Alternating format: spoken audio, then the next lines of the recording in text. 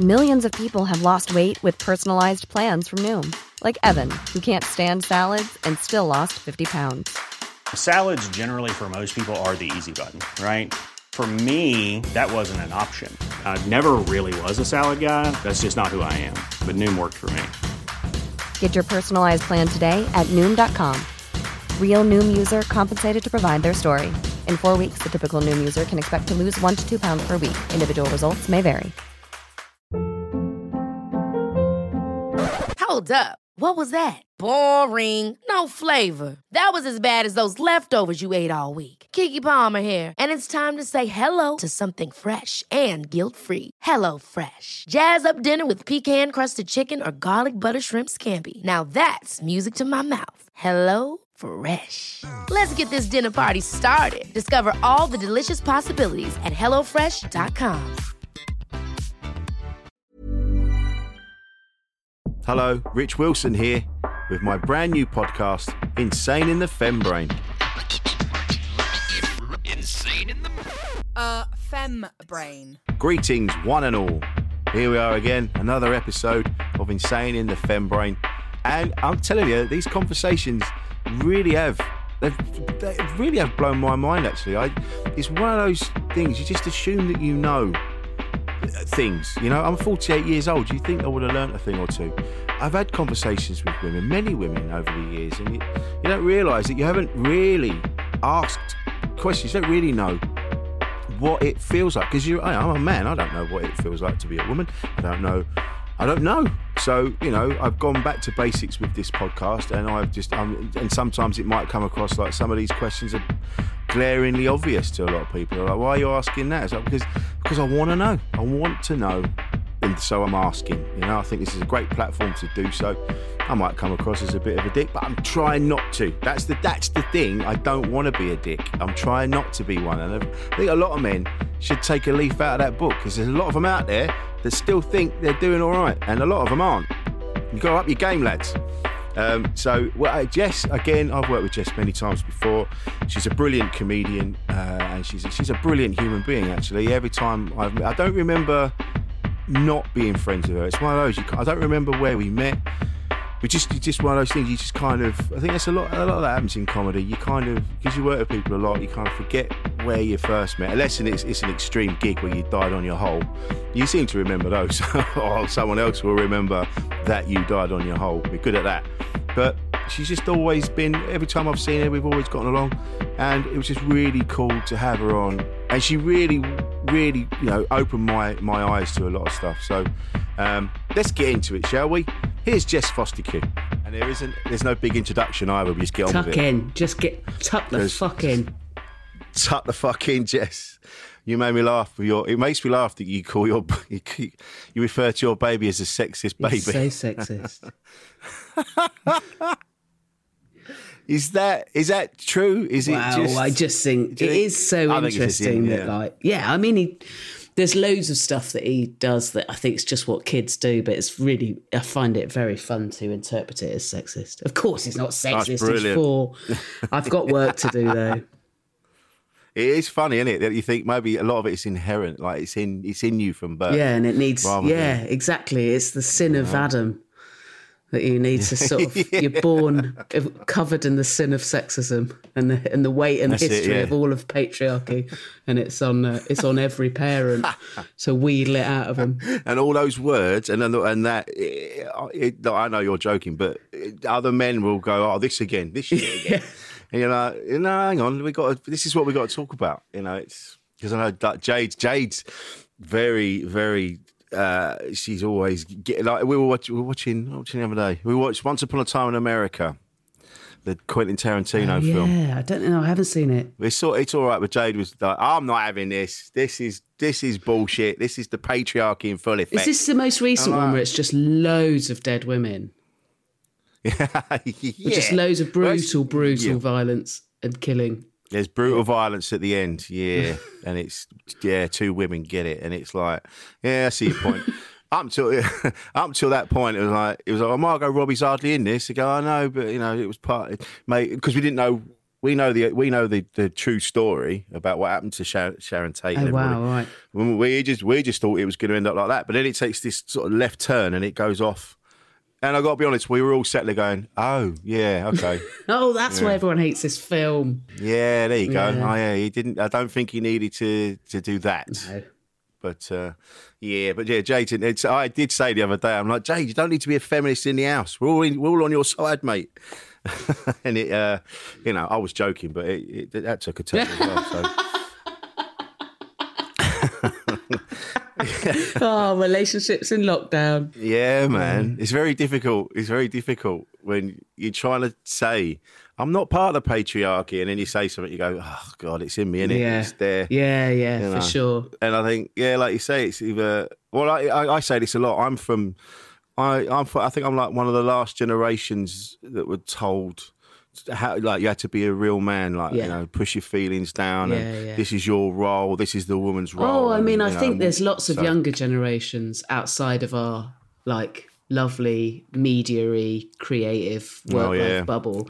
I think that there's still loads of boys being brought up to be proper boys. You know, it's... yes. You hear it everywhere. I used to have a bit of...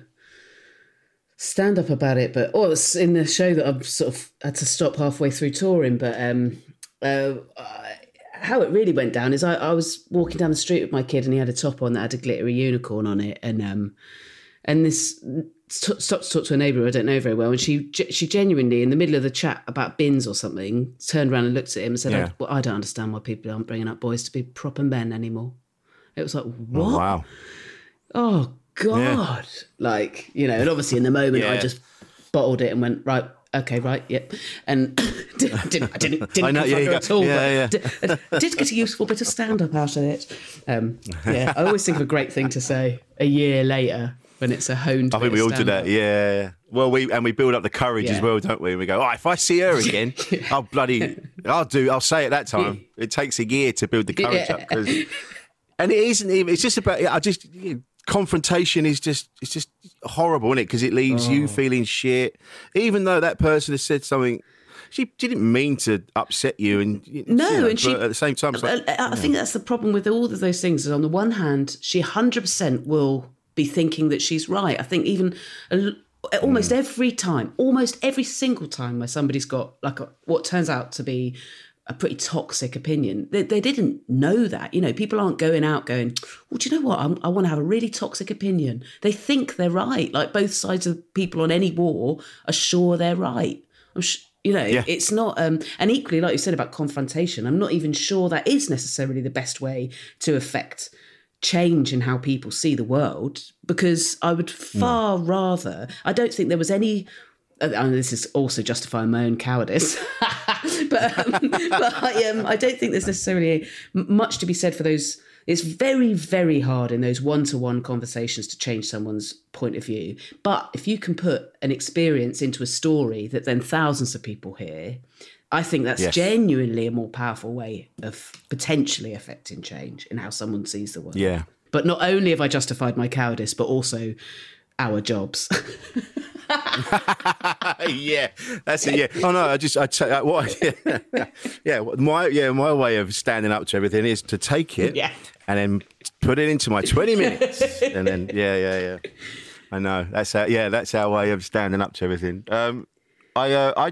Funnily enough, talk about that, the unicorn on the shirt. I remember, and this was only 14, 15 years ago. I was living in Maidstone in Kent, and I remember wearing a pink shirt. And it was just a polo shirt with things on it. And I turned up at the pub, and all the lads there, they were like, what the fuck you pink? And I'm like, and that's only, like I say, very recently. Yeah, that's this century. And that, Well, actually, last week, there's a couple of lads I know that they've got a clothing company, SOS Clothing. And brilliant clothing. If anyone's listening, get on the website. It's brilliant. But they had, some guy messaged them and said, because they do like a random box thing, like they just send, like, you pay for this box and they send you a load of stuff. That's fun. And it's brilliant. So you don't know what you're going to get. But this guy had messaged back, he went, none of that pink gay shit. Oh, yeah, unsubscribe. Unsubscribe. Well, they did. You could see the back and forth, and he went, "Do you know what, mate? I don't think you're for us." And then the guy went, "Oh, well, don't be like that. I'm only joking." He's like, "No, we don't really want your custom." And the guy's like, "Oh, we'll refund me." And he goes, "Already have, laters." Nice. Yeah, Do you know what? That's the best advert for a clothing company I have ever heard, Rich. Mate, it's great, isn't it? I'm and it really looking them up. Yeah, do it. SOS Clothing, they're good lads, very good lads. And I'm like, even like that's last week. Yeah. That's still happening. Yeah. You know, I remember years ago, my eldest son wanted an ironing board and an iron for his birthday. Yeah. So he would have been a tiny child, and we didn't even bat an eyelid. We went, yeah, of course, if that's what you want. I mean, he did say, "I want an iron and an ironing board like Mum's." Nice, like a toy one. Yeah. And this is in the 90s. Yeah. But the amount of flack that we got from some family members, madness. Yeah, I don't know. It's funny, isn't it? My even my parents are quite funny about some of the stuff I get my kid. It's my dad weirdly is sort of more up for getting him things like kitchen sets and stuff like that, but he will say terrible things. I remember having a fallout with my dad when my brother, who's 20 now, but when he was about 2 or 3, and I was at their house, and 6 Feet Under, that series that was on for years, and was on the telly. Really inappropriate, probably, for a 2 or 3-year-old to be in the room. Anyway, like the opening sequence of it it's all about funerals, I think, wasn't it? But anyway, there's like a black screen, and then it fills up. It's really beautiful, and it fills up with all of these white flowers. And James, my brother, was a fizzy, boisterous 2-year-old, and he was in the middle of some fight with himself, really like wigged out, and he stopped and looked at the screen with these flowers on the telly and went, "Whoa!" And my dad was like, "Gay." I was like, wow. And I called him on that. I mean, I was just like, "Dad, that's so..." But then Dad's like, "Oh, God, you're so London. You're so London. Am I a homophobe? Yeah. Am I a homophobe?" Yes. Like, you don't... Yeah. Yeah. But you're doing it, you know. Yeah. You're also funny. You just don't know your boundaries. Like, you're another generation of what it is or isn't all right to josh about, I suppose. Yeah. Well, how did he? Because you've recently come out. Is it recently? Yeah. In the last year. How did he? How did he find that? He thinks it's really funny. Really funny. Yeah. He just smirked when I told him. I was really nervous, but I just sort of made a deal with myself, and if I'm honest, with my shrink, about like it got to the point where, because I'm good mates with both my parents, and it was starting to feel duplicitous that I was talking about it so freely in my friendship groups and in my work that I hadn't said anything, to them. And I was like, so I was like, right, well, when there's a natural opportunity for it, I'll have those conversations. And then it'd come up and I told my mum, and that's another story in itself. But then she'd said, "Well, I don't think you need to tell." She was a bit, one of the not perfect things she said was, "I don't think you necessarily need to tell your stepdad or your dad." And I was like, "Oh, I think I do. I think I probably do." What am I going to should I just introduce them to my girlfriend and just curveball it like that? Jesus. So anyway, I was say nothing at all. Yeah. What? just be sat there with a cup of tea. Yeah. Like nothing. No, my God, I've not told this story to many people at all. I was just having a coffee with my dad in his little flat, and he was talking about. I was saying that that my ex and me had banned a particular TV show that our kid had been watching because he reenacts bits of certain shows, and there's been 1 or 2 shows that he's watched a few of and then just been really violent for a couple of weeks, and he's acting out. It's called Dino King, if anyone wants to steer clear of it on Netflix. And he'd just been he sort of acts it out, and but it gets really wound up while he's doing it. So anyway, I was saying that to Dad, and Dad said, "Oh well, when his next batch of kids were little, one of his son James had mates, 2 boys who were never allowed to watch anything. They were never allowed to watch any even slightly violent telly or films. They weren't even allowed fizzy drinks.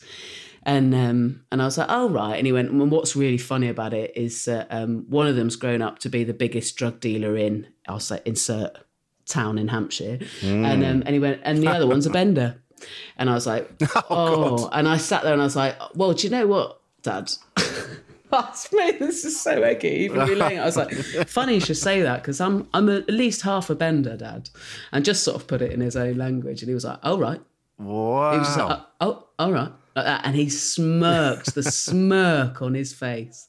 He just was tickled.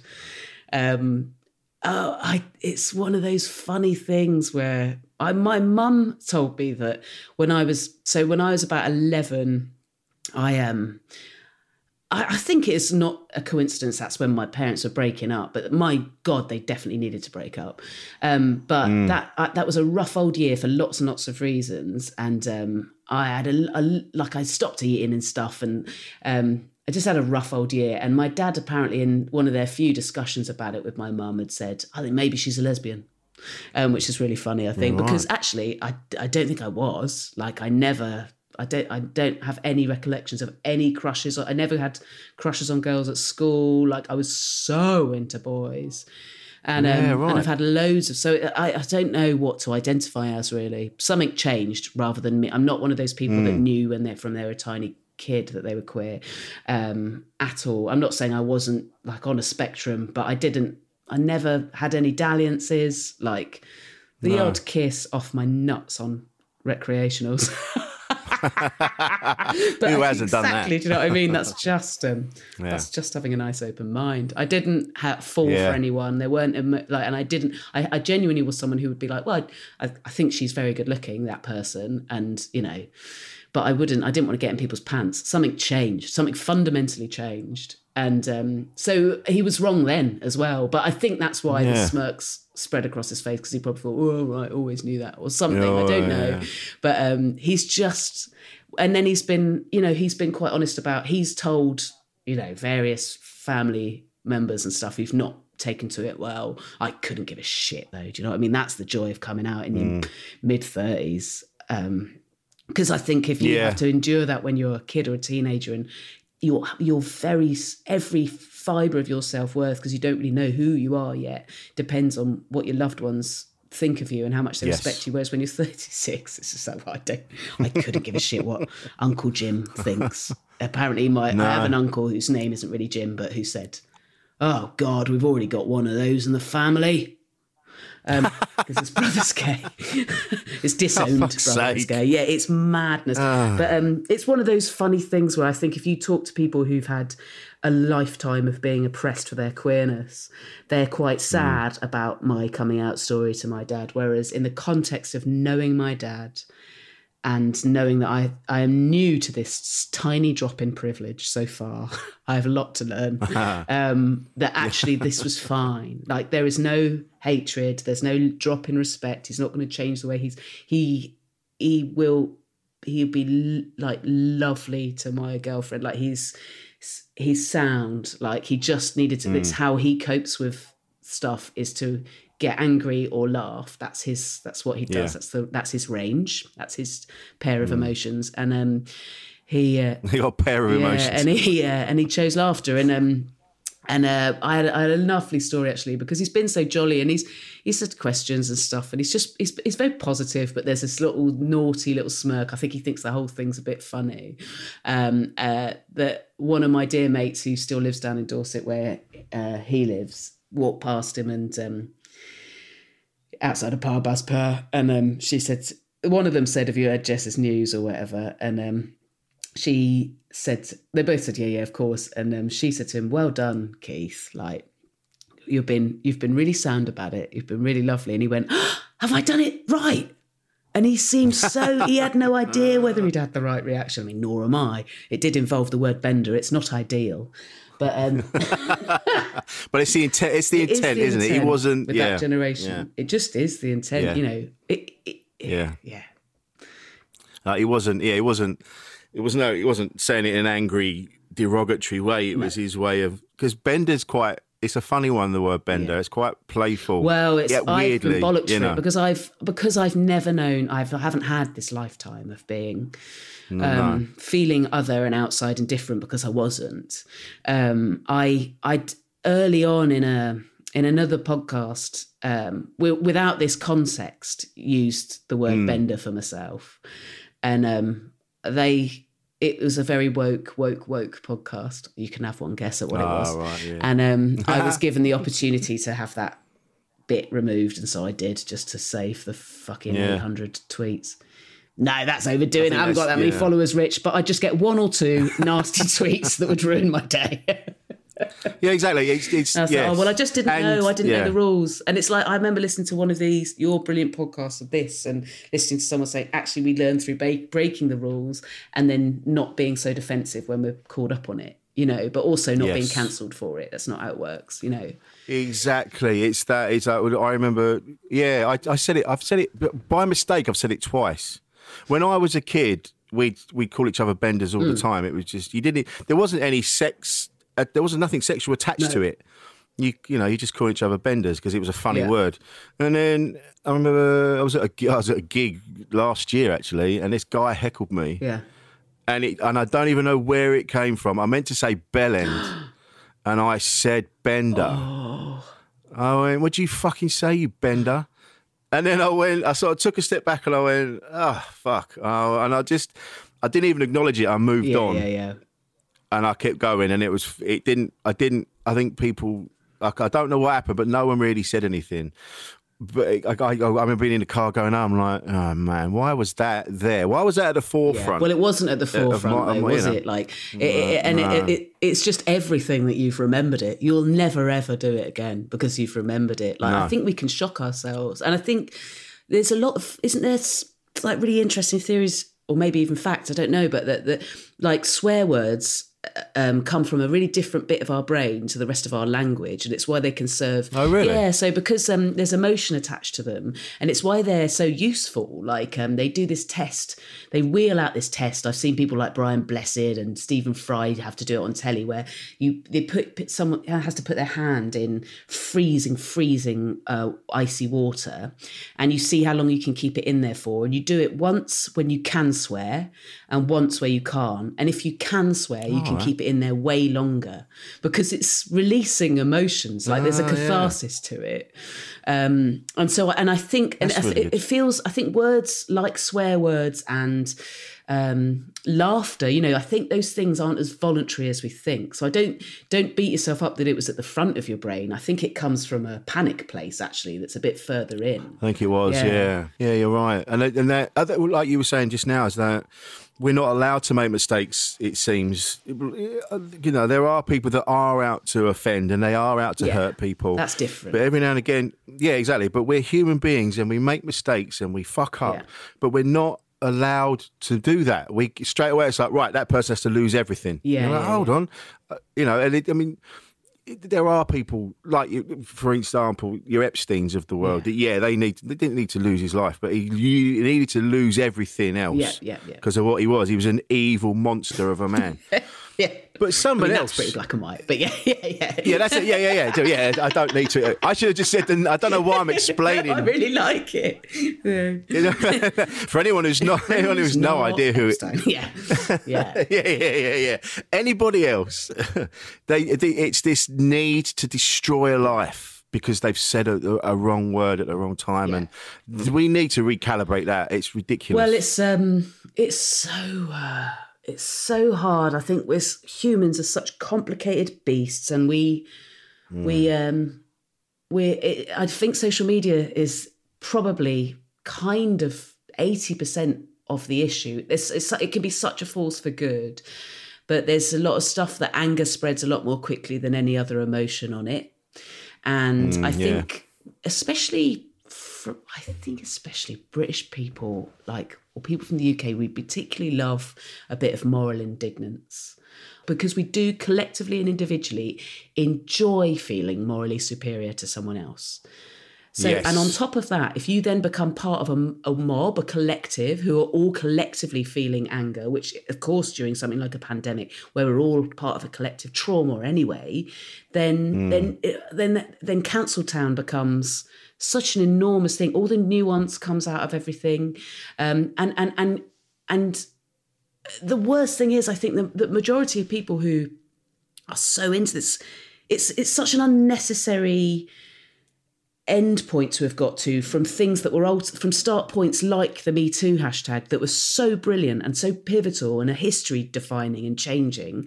But then if you take it all the way to Cancel Town as a blanket thing, then I don't know. It's not. I don't think about crime that way either. I did law at uni, and it's so.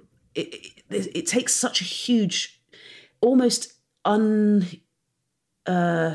against your instinct shift to intellectualize yourself out of wanting revenge or the end of things, to see that actually that humans are, it's just not how humans get better. It's not how people become better people to be ended. Yeah, exactly. That's it, isn't it? Yeah. I think that with the Me Too thing, I know I got a bit caught up in it because I've had conversations with people and it was like all men of this and all men of that, and then I was going, hang on a minute, hold on.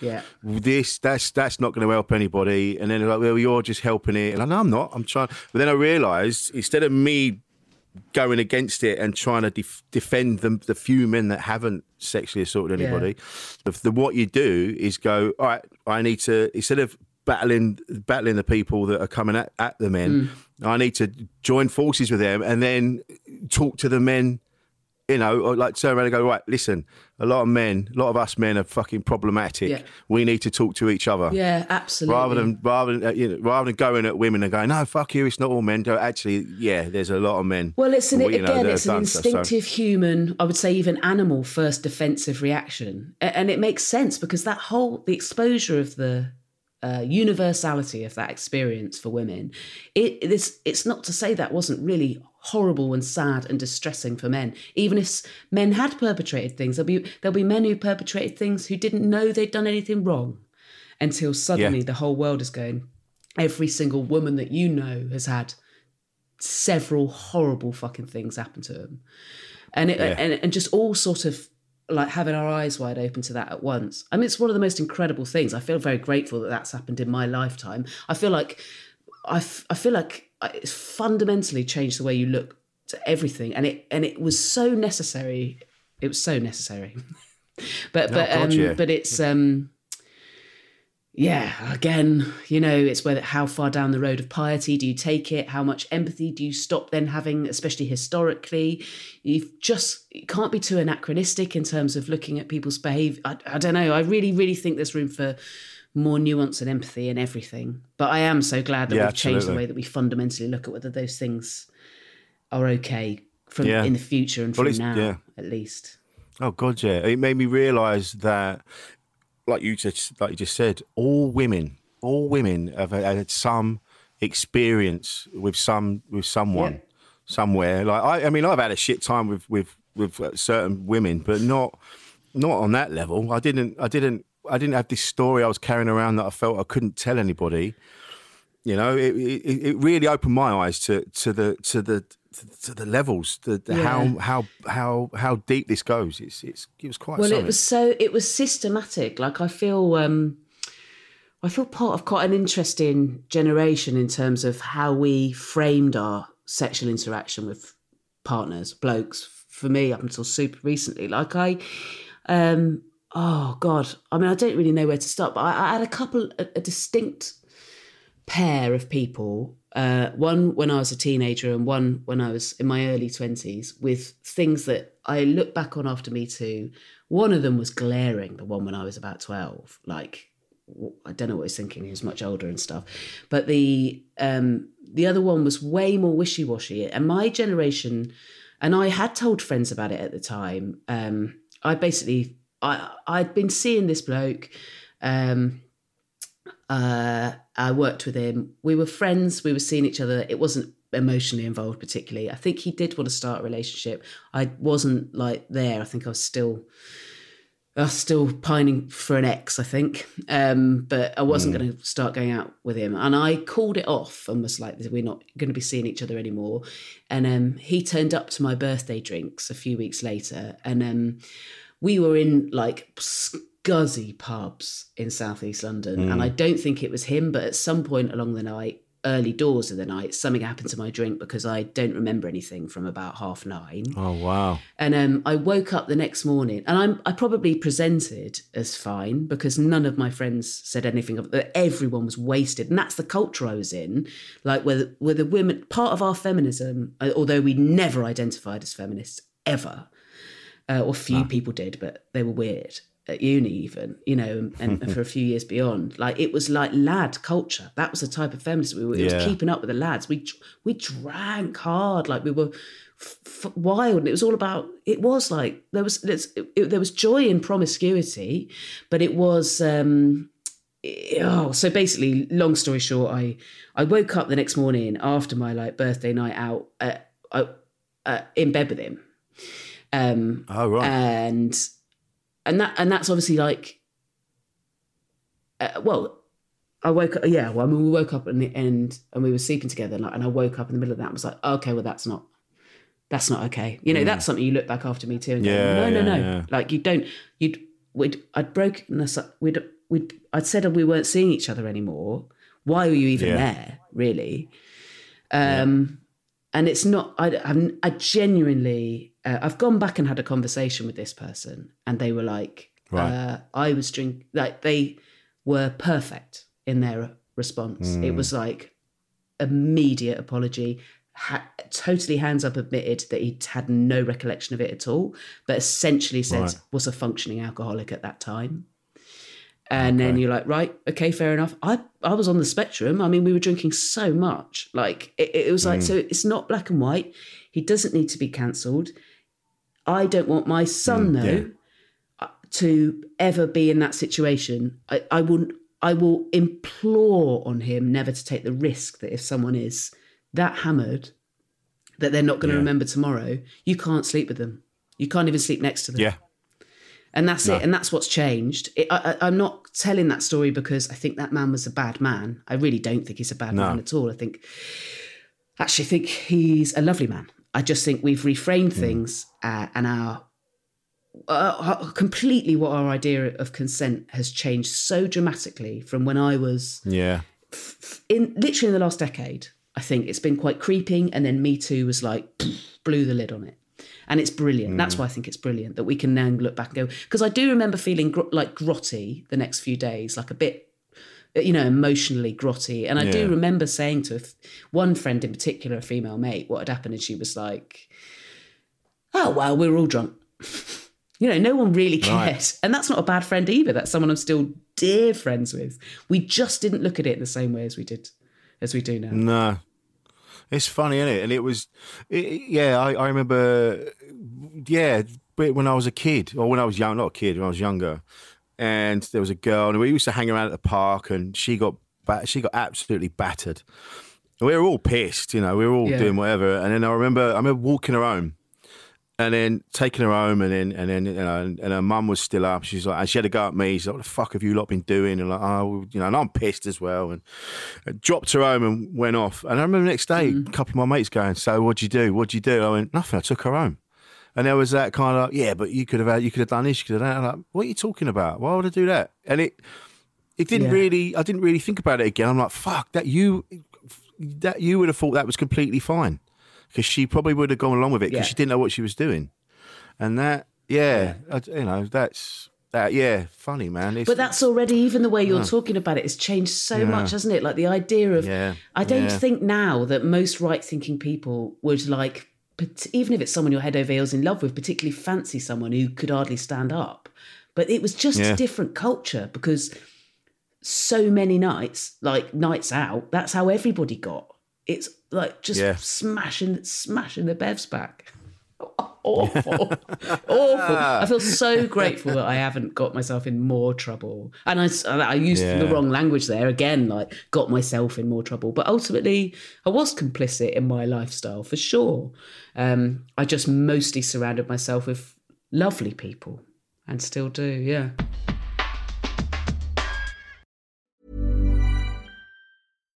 If you're looking for plump lips that last, you need to know about Juvederm lip fillers. With Juvederm Volbella XC and Juvederm Ultra XC, your lip look, whether it's subtle or bold, can last up to 1 full year with optimal treatment and no additional maintenance. Find a licensed specialist and see if it's right for you at Juvederm.com today. That's JUVEDERM.com. Add fullness to lips in adults over 21 with Juvederm Volbella XC or Juvederm Ultra XC. Do not use if you have severe allergies or a history of severe allergic reactions, or if you're allergic to lidocaine or the proteins used in Juvederm. Tell your doctor if you have a history of scarring or taking medicines that decrease the body's immune response or that can prolong bleeding. Common side effects include injection site redness, swelling, pain, tenderness, firmness, lumps, bumps, bruising, discoloration, or itching. As with all fillers, there's a rare risk of unintentional injection into a blood vessel, which can cause vision abnormalities, blindness, stroke, temporary scabs, or scarring. For full, important safety information, visit Juvederm.com.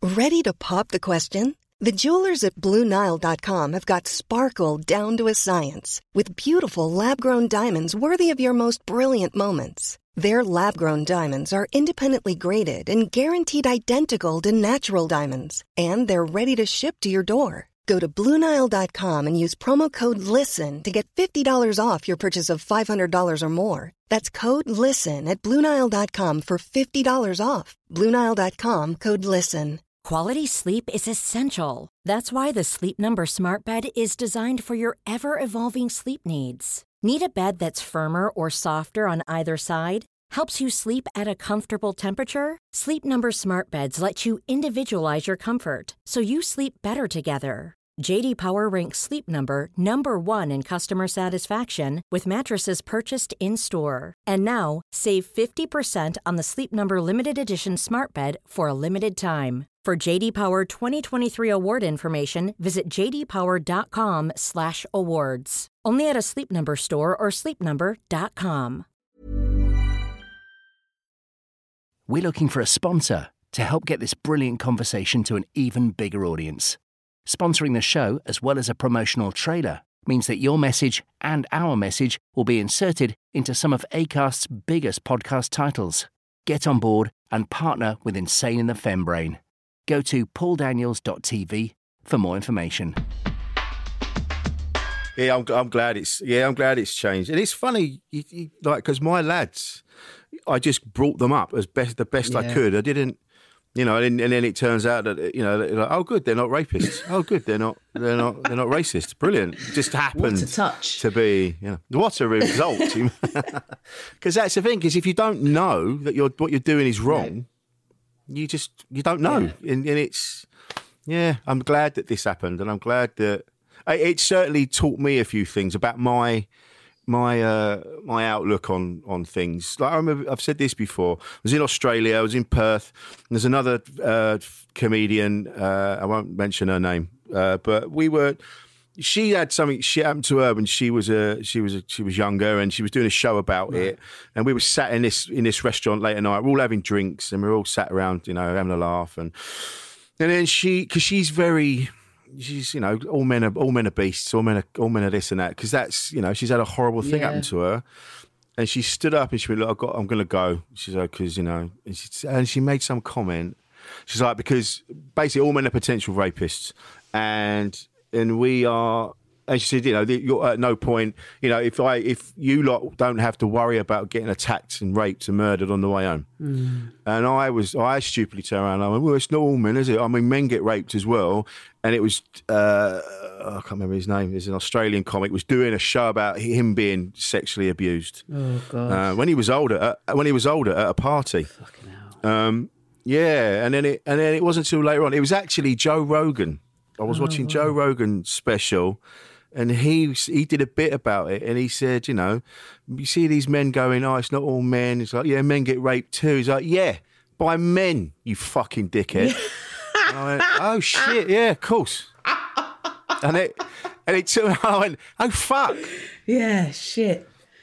Yeah, and it took that moment for me to go, oh my God. Yeah. And I thought about that moment, and I thought about, because we fell out because then she was like, you're a cunt just like the rest of them. And I tried to apologise the next day, but it wasn't happening. And then it all got out of hand, and it was like, do you know what? I'll just keep away. I don't need it. And then watching that, I mean, fucking hell. Yeah. It was this massive epiphany, this massive realisation. Yeah. Well, I think that was another thing that was hard about the whole sort of unravelling of the enormity of the hashtag and of the change of sort of that realisation. The hard thing I think that was hard for men was that actually, like, still as a world, we hear a lot more of men's stories in, you know, theatre, films, TV, books. You know, still there's an imbalance in. We're so used to hearing like a collective in comedy, you know, until recently these are sort of male domains and it's men's stories. Not that we know to take away from anything about how sort of crushed men's emotions get in terms of how they're brought up and stuff, but the world has been full of men's stories, and women are used to listening to men's stories and going, well, you know, this isn't my place to say something. That's what's always happened forever. That's the history. That's why there's still not of quality. That's what that's part of what the patriarchy has always been. And it was a big moment where actually all women wanted men to do in that moment was just, we're not saying you're all baddies. Most people weren't saying all men are baddies or all men are dangerous. But right now, can you all just shut up? Because we're all realising this has happened to all of us. And this is a moment for us, actually, to feel like we're not alone. And the last thing you want in the middle of that is someone going, I'm all right though, I'm all right though, aren't I? Like, yes, or whatever. Like, do you know what I mean? You'll hear about it soon if you're not. Like, just let us have this time of it's being our collective experience that's going viral. Yes, yeah, and do you know what? You just saying that right then has made me. I get it now. I totally get it, because there was someone else was saying, "Oh, what we got to shut up, or we got to say something," and then a lot of men were going, "Well, what are we supposed to do? Be quiet or say something?" And I got a bit confused with it. I didn't say anything, but I was sort of sat there going, "Yeah, I don't know what we're supposed to do." But now you've just saying that, I go, "Oh yeah, of course. That now it's been explained. I get it." Yeah, you know, and it's funny that. There's a big thing like people say, look, if a mate of yours, if you know someone that's sexually assaulted somebody or done something, then it's your duty to say something to them. Yeah. And I have done a couple of times. I've spoken to a couple of people, but because the person that's been attacked doesn't feel like they can say anything or come, they don't want to come out, they don't want to be part of that. It doesn't get anywhere. No. And now there's a couple of people that I've got. That you and I work with that I know about, and I go, I can't say anything, and I don't know what to do. It's unbearable, isn't it? It's unbearable. Yeah, but it's not. All you can do is know it, and all you can do is warn people that are at risk of getting into dalliances with those people. All you can do is know it's not your story to tell, but it's there's a burden, there's an emotional burden in carrying those stories around. That knowledge around, I should say. Yeah. Yeah. But I'm glad that we talk, I'm so glad that people talk, because that is a protection in itself. The more people that know that someone's problematic. Yeah. But talking as well, that's the important bit. This comes up all the time, communication, because a lot of men are scared to ask questions, and this is why we're doing this. Is because from my experience, I don't know how to ask these questions. I don't know how to speak to people about these things. I don't know how to bring it up. And hopefully someone listening to this will go, "Oh, okay, yeah, I get it." And I'm trying to, more for me as well as anyone else, trying to learn and be better. Yeah. But you only do that by communicating with people, don't you? So, but it's not as easy. No, it's not, and it's not. Especially if you've not been, you've been conditioned to like shut up and put up. Then actually it can be really hard.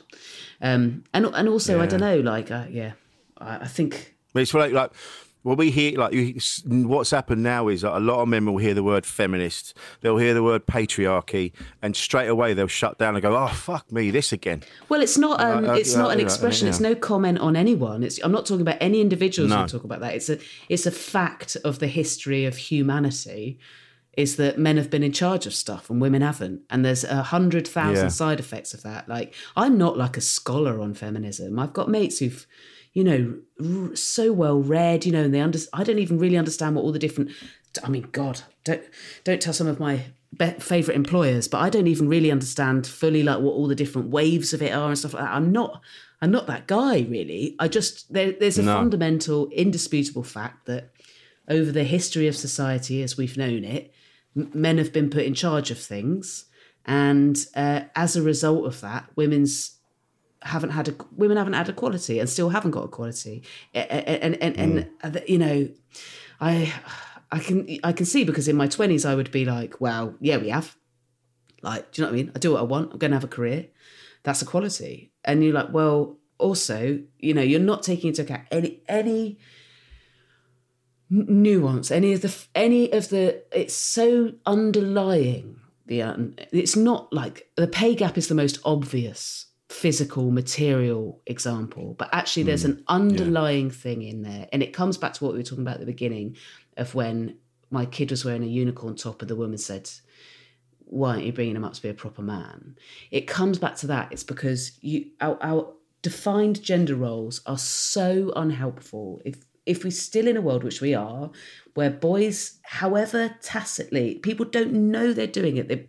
There's no evidence that, oh God, this will upset people, but people fundamentally think that baby boys want to play with a car or a train and girls don't. Like, there's no evidence that babies' brains are that different. It's our conditioning is so deep that we'll lean them that way. And of course, more testosterone does things. It's so complicated. But basically, as a result of men having always been put in charge of everything over the course of centuries and centuries and centuries and centuries, men are a lot more confident than women. Women are often, whether they know it or not, brought up, but not just by their parents, but by their whole families, friends, everyone who has an influence on them, teachers, to be less confident, less noisy, less big. And all of our language around strength, volume, taking up space, being in charge when it comes to women, there's still so much fucking work to be done. And it's that in that sort of basic philosophical, theoretical sense, that's why anyone all feminist means, oh God, I mean, Bridget Christie's nailed it in a much funnier way. I feel like I'm just being very TED talky here, Rich. But all feminism means is that you think women actually are just as good as good as men. And it doesn't mean anything. That doesn't mean you think men are cunts.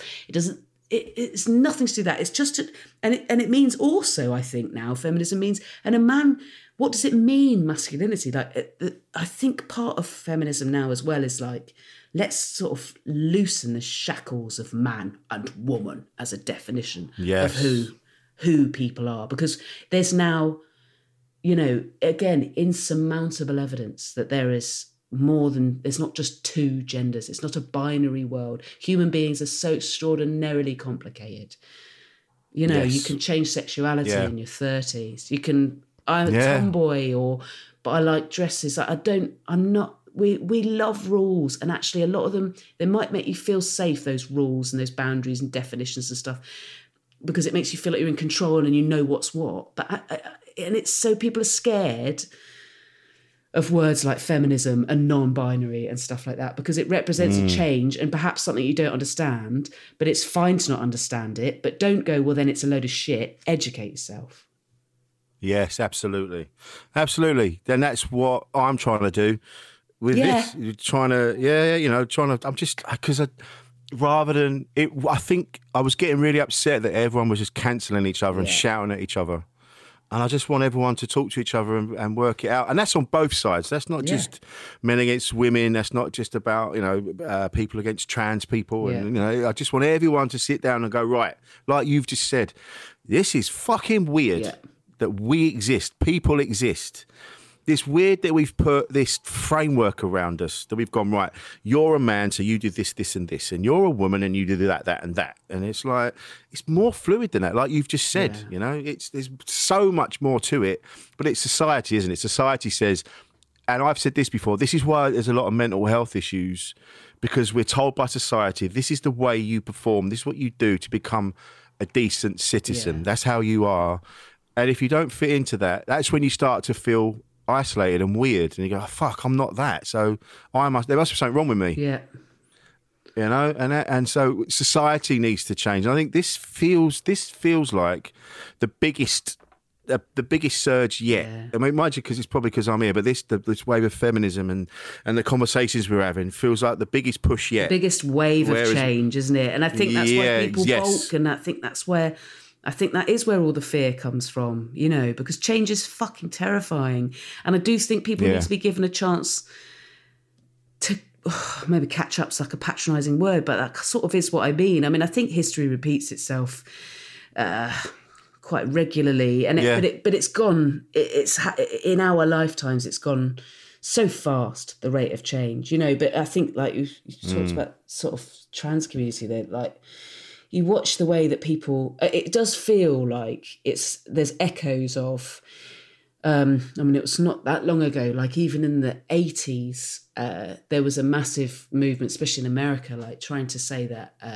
Paedophiles were gay people, because if you don't understand, people didn't understand gay people, and so they would say, well, their natural logic of something they didn't understand was then fear, and then you go, well, then if you imprint a fearful vision of someone and make in your head they're perverse, literally just means different.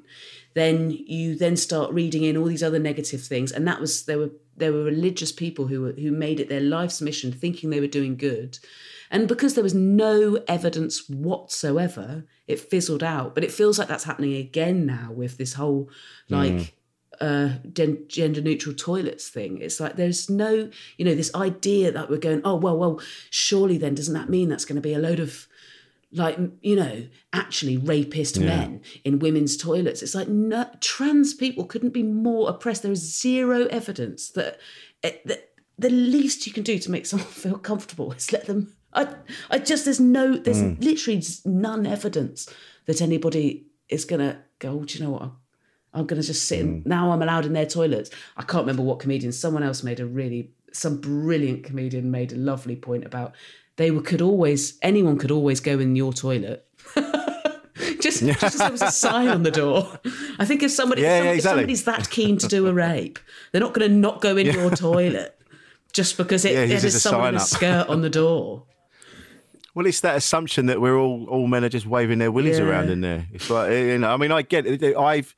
There's been a couple of occasions where I've been in a toilet and there's been a woman in there, and I could see she's visibly uncomfortable, even though it's gender neutral. And so I get it. There's going to be some people that, but again, this goes back to that we should be having conversations instead of shutting each other down.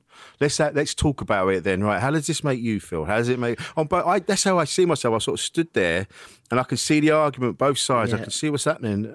And I'm sort of, not that I'm perfect, fuck me, I'd fuck up as much as anybody, but I look at it and I go, why aren't you talking to each other? Why are you fighting? It's this, goes back to what I was saying, it's fucking amazing that we exist.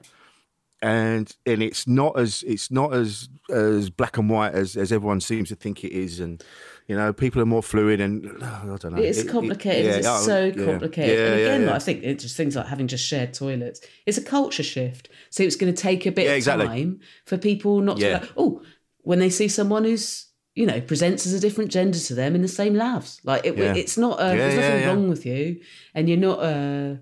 You know, overly scared of men or a TERF, or if you like, that's weird, isn't it? Because it will feel weird for a bit but I still think I fundamentally would think it's a great thing and would argue for it very much. I just think we'll need to get used to it, because what we've done is a culture change there, a change of how we behave collectively. Yeah.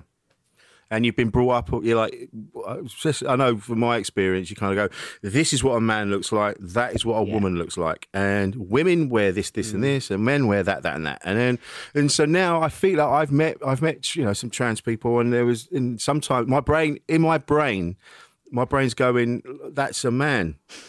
You know, and you're like, and then I'm in my own head, I'm going, but no, that's not a man. And you kind of, you end up just sort of standing there, staring, and they go, "Are you all right, mate?" I go, "Yeah, I'm fine. Sorry. I just need a minute." Yeah. I just need a minute. It's just only because of what has been pumped into me as I've been growing up, and like you say, now we are all in a time of transition, not just trans people. All of us are now starting to work it out, and like you say, it's a societal change, isn't it? And it's scary, and I think that's the thing to really important to acknowledge, that it is scary, and things like, you know, getting your pronouns wrong or your whatever. Like again, it's one of those places where people need time to make the change and not be made to feel like they've fucked up on such an enormous moral level, which they might have done. Like, you know that feeling you got in your tummy when you accidentally said Bender? I mean, that's what you do. Yeah, but and on the flip side, there's nothing wrong with feeling a little bit of fear about saying the right thing and being very careful about saying the right thing. I don't quite understand why people are so like, oh God, you know, it's so stressful. It's like, oh, well, poor them. You know, think how stressful it is for the person who, you know, who's had to come to terms with the fact that they don't feel like a man or a woman as we know it. And, you know, so actually just, you know, take your time, but you will get used to saying nay. Like, don't rule out having a laugh about it or feeling weird or fucking up a few times. But really, is it that awful to have to make that effort? If somebody's had to come to that realisation and live that life and be that much of a minority now, like... It's. I think people are quick to think that they're the one having the toughest time, and actually, and it go on. No, that's it. But it's but it's that it's and then I've seen people saying, or what you want, you know, you need to ask this when you meet someone. Ask them like, "Hello, my name's Rich. How would you like me to? What pronoun would you like to use?" And it doesn't. And people don't talk that way. It's not, you don't walk into a conversation and start that off. And so straight away, people are already going, oh my God, we don't talk like that. I don't know what to do. I won't be able to ask that question. What do I do? But what should, like, again, it goes back to communication. So you say hello to that person. Hey, how you doing? Nice to meet you. Yeah. And then as the conversation flows, you pick it up. You go, oh, okay. So it's they and them. It's not he and she. You work it out as you go along on both sides, you know, because that person then going in that, and so it all comes down to communication. People put it in there. If people have got because people are so bored of sort of having to come out as non-binary again and again and again and again and again and again. When a lot of their interactions, it won't necessarily be relevant, but a lot of people have it in their Twitter bio or email or signature, don't they? If they've got anything more interesting than a traditional cis pronoun. I don't know if I'm using the right language, Rich. Do you get a cis pronoun? I don't know. Who knows? Do you know what? It's all new, isn't it? It's all new. Learning. But I like learning and I don't mind learning. I think me too. I think that's all we can ask of ourselves, is to be like both willing and, I would say, if you're a kind person, fucking enthusiastic actually about learning. Absolutely. How to be the kindest guy about all of this stuff and all of this change. Yes. How to be the best version of you. We've gone all Oprah Winfrey. It's funny, isn't it? It's right. But that's all I want. I don't want to be a cunt. Yeah. I just want to be as nice to people as I can. But I know sometimes, because of other pressures, really, you can be a bit moody, or you can say the wrong thing, and you're just not thinking straight. And we need to be a bit more empathetic towards each other, don't we? Sure. That's it. Yeah. Just, you know what I mean? How old's your son now? He's 4. He goes to school in September. If it's open. Yeah. Oh shit! Yeah. Oh man, I do you know what? Keep up with him. Unicorn shirts. Yeah. I will. Luckily, he's pretty. He's got quite. I think it would have happened at this age anyway, but suddenly very particular about what he wears. And it's very colourful, his choice of outfit. But the one very worrying thing, Rich, is he's frequently opting for a sandal and sock. What? Yeah. No, come on. No. There are boundaries, aren't there? I'm sorry. Come on, mate. Yeah, exactly. Sometimes people need a bit of guidance. I like the idea that I'm that. I mean, not like I care about fashion, but everybody has boundaries. I like the idea that I'm that parent who's like, right, son, I want you to know you never have sex with anybody who isn't 100% all over you, on top of you, consenting. You can be non-binary. I don't care who you fancy. Honestly, you can have any sexuality, persuasion, gender, anything, but you do not wear socks and sandals when you're out with mummy. Jade and I had a massive argument because we were having couples counselling, right? Yeah, and so and it's only up the road, so we were driving up there, and she had her socks on, and she put my sliders on, and I stood there and I went, do you want to just? And I couldn't bring myself. Good. Yeah. I was so angry about it, and I did. I went, do you want to put? Why don't you put these on instead? And she went mental. Yeah. She went mad, absolutely mad, and rightly so. But at the same time, because it's in me, I can't stand it. So we get to couples counselling and we have to sit opposite each other. And of course, that's the first thing that comes up. And I'm sitting there because I have to look at this and I'm fucking livid. And not only that, I'm like, they're my socks. You're taking a piss, woman. Yeah. I learned a lot about myself that day. What a brilliant use of a therapist's time. And she even said, even the therapist was like, well, surely Jade should be allowed to wear what she likes. But she looks a fucking mess. And it was just terrible. You didn't come out of that session well, Rich. Nah, not really. I have had a long word with myself. But I don't know. I walk in my head, I'm like, have some fucking self-respect. Just, realising all the way that it's my fault, I'm the problem. It's really funny. It's really funny. But I've learned. And then that's the thing, because Jade, if the more you say to Jade, don't do that. Yeah, don't press the red button. Exactly. Not only am I going to do this, Rich, but I'm going to do this every fucking day until you pull your head in. And I've learned. I'll keep my mouth shut now. But no sandals and socks. You tell your lad. That's my one boundary. Yeah, but he sounds like he's going to do it anyway. Yes, he's very willful. Mate. This has been lovely, Jess. It's been joyful. I've really enjoyed this, mate. Lovely conversation. Thanks for having me. No, thank you. I was looking forward to this one. It's been they're all great. I'm really enjoying it. It's a brilliant podcast. Thank you. I learned something from everybody that's been on, and that's it's been great. I've really enjoyed it. Where can we find you on the socials, Jess? I'm at Jessica Foster-Q on Twitter and Instagram, and I've got a podcast called Hoovering that's all about eating. That's it. Jade's on it. Mate. There's an episode of Jade on it, and there will be in the future. Eventually, one day, we'll get to it, an episode of Rich. Bloody right, yes, mate. Please. I look forward to it. I just want to do one after lockdown so that I can, because you're a good cook, so I don't want to do a remote one when it's a podcast about eating I'd rather wait until I can eat your cooking. Oh, of course. I'll tell you what, I'm going to blow your mind. Yes, please. And we'll both wear sandals and socks. Yes, please. Yes, please. Jess, thank you. This has been great. Produced by Paul Daniels at pauldaniels.tv. I'm Amy. I'm Louise. Join us for your next episode. And today, personally, I'm completely overexcited to be in the home of Arabella Weir. My mother, on her deathbed, literally goes, have you any idea how fattening mayonnaise is? God. And I went, Mum, you're dying. And she went, yes, but you're eating mayonnaise. And I went, well, we both know which you think is worse. We're at the News Building, home of the Times and the Sunday Times, to interview Lorraine Candy. She just looked at me, my eldest, and said, what would you know about fashion? Oh my God. It's literally my job. For the last 30 years. Oh, wow. Gosh. Join us for your next episode. Buy your favourite podcast app. Thank you for contributing to the conversation as well, because your podcast is great, and I listen to it on the way to work.